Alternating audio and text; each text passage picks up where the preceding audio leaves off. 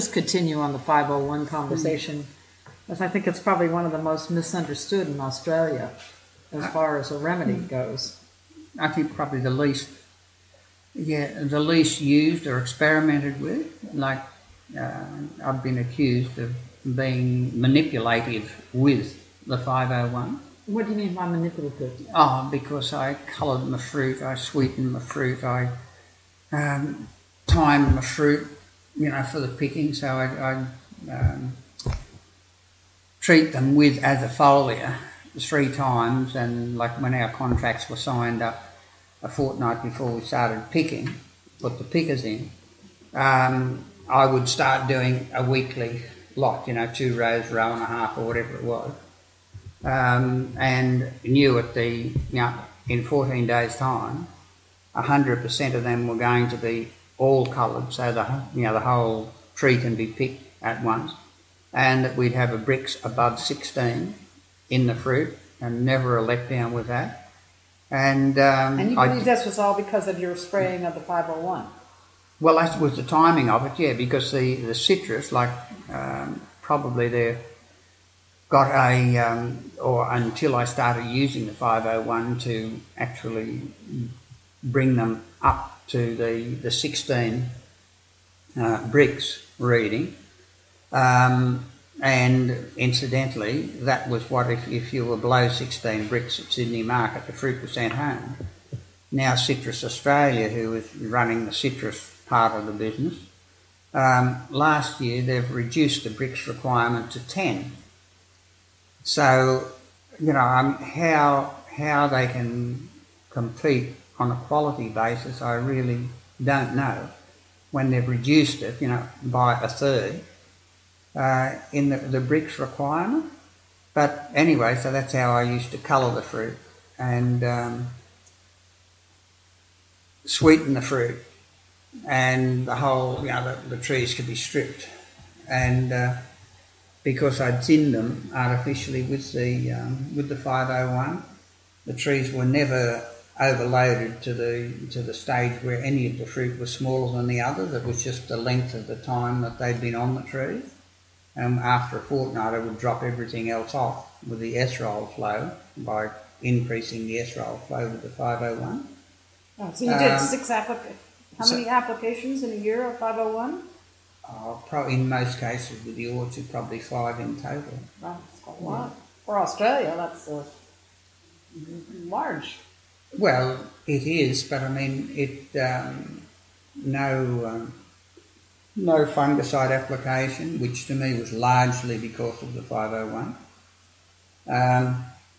No second and third picking of the trees, which was totally because of the 501.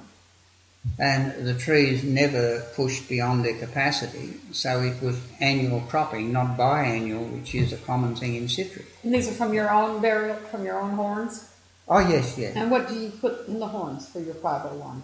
For the 501, up until probably about 1998, I started using diatomaceous earth when it became available. And I started off with 10%. Okay. In the quartz crystal, okay, and went up 20%, 30%, and then the last 2009, 2010, it was 90% diatomaceous earth and 10% quartz crystal. And I didn't find any difference in the length of time or the, it was just terrific. And I found in the pastures too, the pasture management involved, when you don't work the soil, pasture management involved having your species flower and mature, and which, 8 or 10 different pasture species. I could do that with the 501. I'd spray them with the 501 and miss that feeding with the cattle, and the next time they came round in the 38-day cycle that I ran, I would skip it for one feed, which would let the species that I wanted to flower to actually flower, and the seeds were on them. So the cows are actually spreading the seed in the manure, which is a perfect way of seeding pastures. And so I used it for that. And So what possessed you to try diatomaceous earth? I mean, basically you well, experimented. because it was 85% silica, Yeah. and it is a better form of silica as far as citrus are concerned, in as much as that when it's sprayed on the foliage, it looks like just a light application of white dust, where with the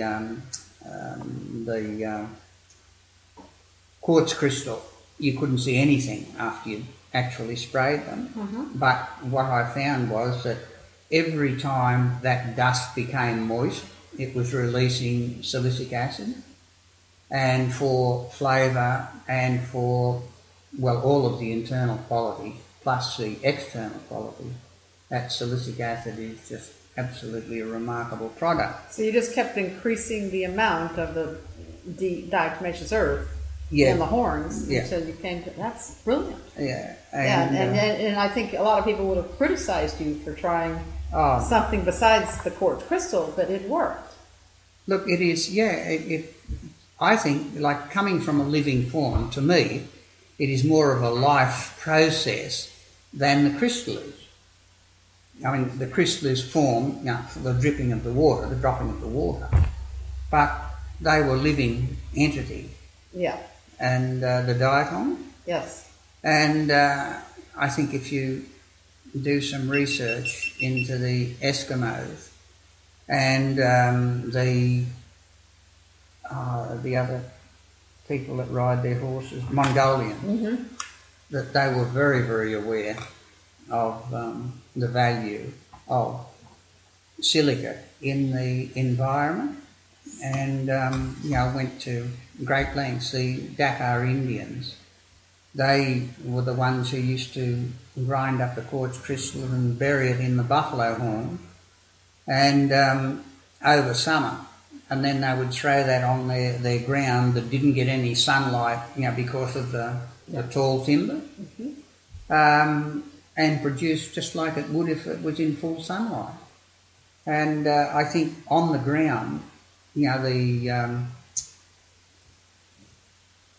what I found, well, actually what we did was Karen and I went down and dug a hole down on the alluvial soil on the river, and went down probably about 4'6" and got the black river stones, which are the ironstones that roll over, the perfectly smooth one, and dug down and got this layer of the black stone. And actually, I mixed it, stirred it for an hour, the 501, and squirted it on with an ironing. So you didn't crush the stones? No. Just left them as they were. Just dropped water on top of them, and so it cleared the tops of them. Yep. And sprayed the 501 down in the hole and let it settle. And then reburied it and rammed it down. And we went back about 8 or 9 weeks later, dug them out, and every one of them were covered with moss. Now, there's only one way that we can get moss to grow, and that is via light. And to me, light is life in the soil.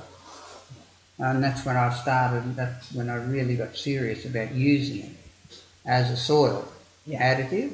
And I think it is just like from Yeppoon north, there was a tremendous problem with the tissue test showing no calcium, and yet there was plenty of calcium in the soil. Yep. And I said, look, wasn't available. I think I would try 501. Now, starting with Ken Mason and up 8 months, they had luxury levels by the same laboratory, testing at Lismore, testing their tissue testing. Yep. They had luxury levels of calcium.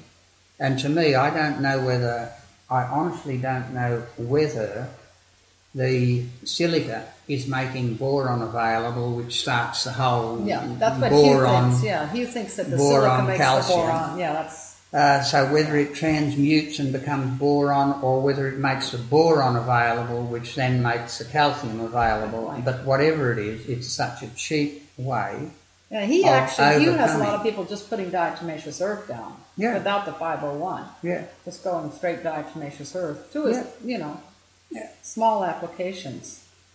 Yeah, no, I think the silica is something that the east coast of Australia particularly is, going to get more and more wanting for. And if we don't use it, I think we're going to suffer the consequences of having Well, look at that rice grower. calcium Rice poor. is such a siliceous crop, and he had no silica in his soil. Yeah. I mean, you would think it would be, but now that he's using diatomaceous earth, 501, Yeah. which he was told not to use by that particular system of biodynamics. Yeah, but and also like with the 501, I just by accident, because I used to love going down early in the morning in the trees and sending it up and looking at the rainbow back in the mist. And anyway, one day I got 2 rows done, and because it was at the time when I was colouring them, the eastern side of the trees. What do you mean by colouring them? The fruit, as soon as they, like the fruit is dark green and then it goes lighter green and then light yellow and then dark yellow and then orange.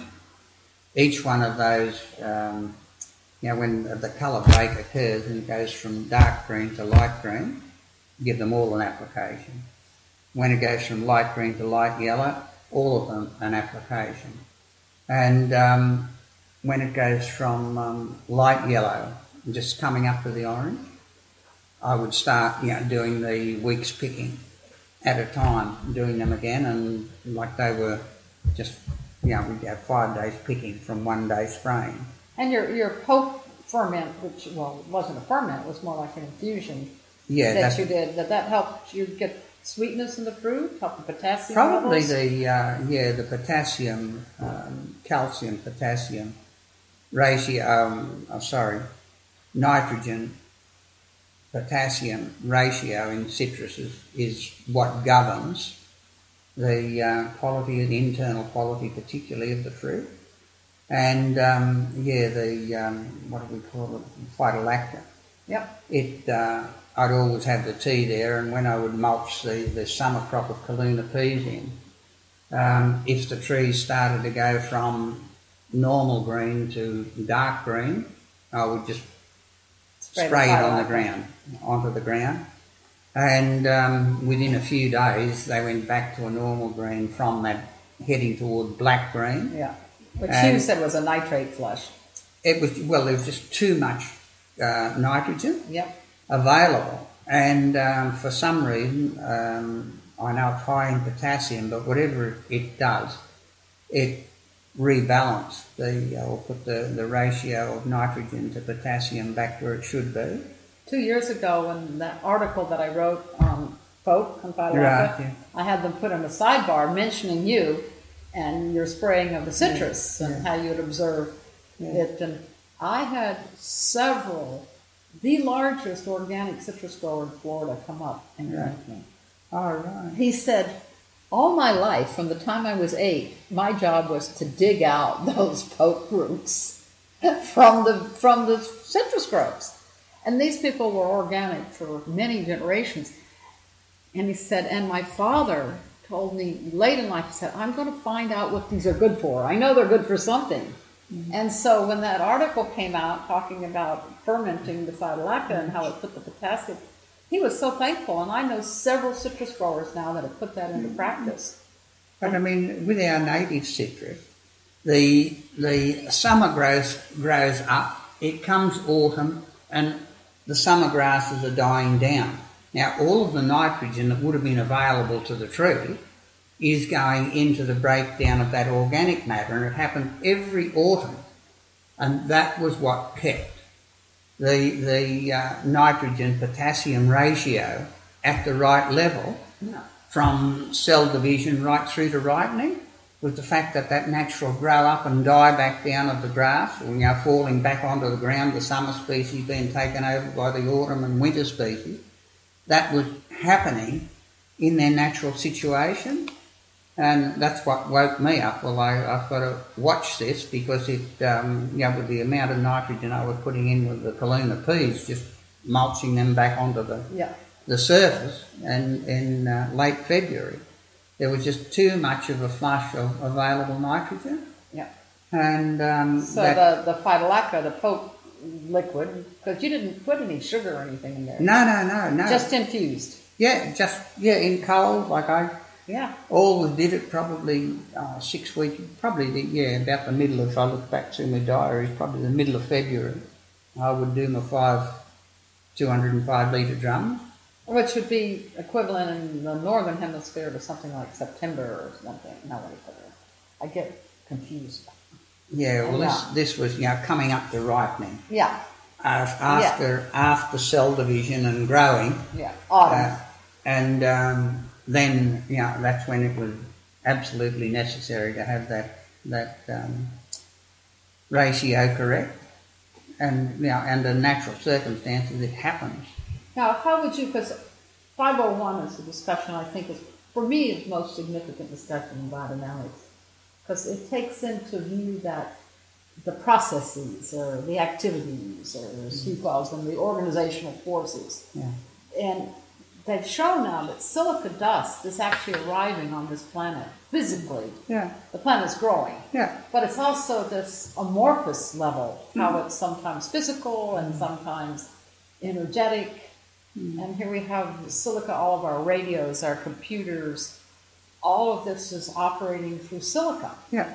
And so we have this influx of this energetic silica coming in. And I think that 501 actually sort of maybe vocalizes that process, or like you said, the intention. Yeah. Because, but I think here again, when the every drop in an electrical storm, every drop of rain forms around a silica atom. And it's just, it is being provided for us. And my belief, and I've had a couple of people that have definitely backed it up who are, in the right place to do it, that it was always considered that there was nitrogen coming out of the storm, electrical storms, that it was actually bringing nitrogen. But to me, I think it was silica. Oh. Or both. Pardon? Or both. Yes, or both, yeah. Yeah, but I think the silica, because you can get exactly the same response in the paddock, like spraying it as a foliar in the paddock. Mm-hmm. If you miss a strip, you can actually see the difference in the green after about 48 hours. If you overlap, you can see an increase in the green colour. Yeah. Now that's how sensitive the pastures, and when it comes to increasing photosynthesis, naturally that's what's going to happen. Is that you'll get if it's missed it, it's not going to be as dark a green, or if you've doubled it up, it's going to be greener, and it's just visually there to see. Yeah. And I just cannot understand why it wasn't something that was used. To me, light and life are absolutely connected, indivisible. And why wouldn't we put light in the soil? Yes.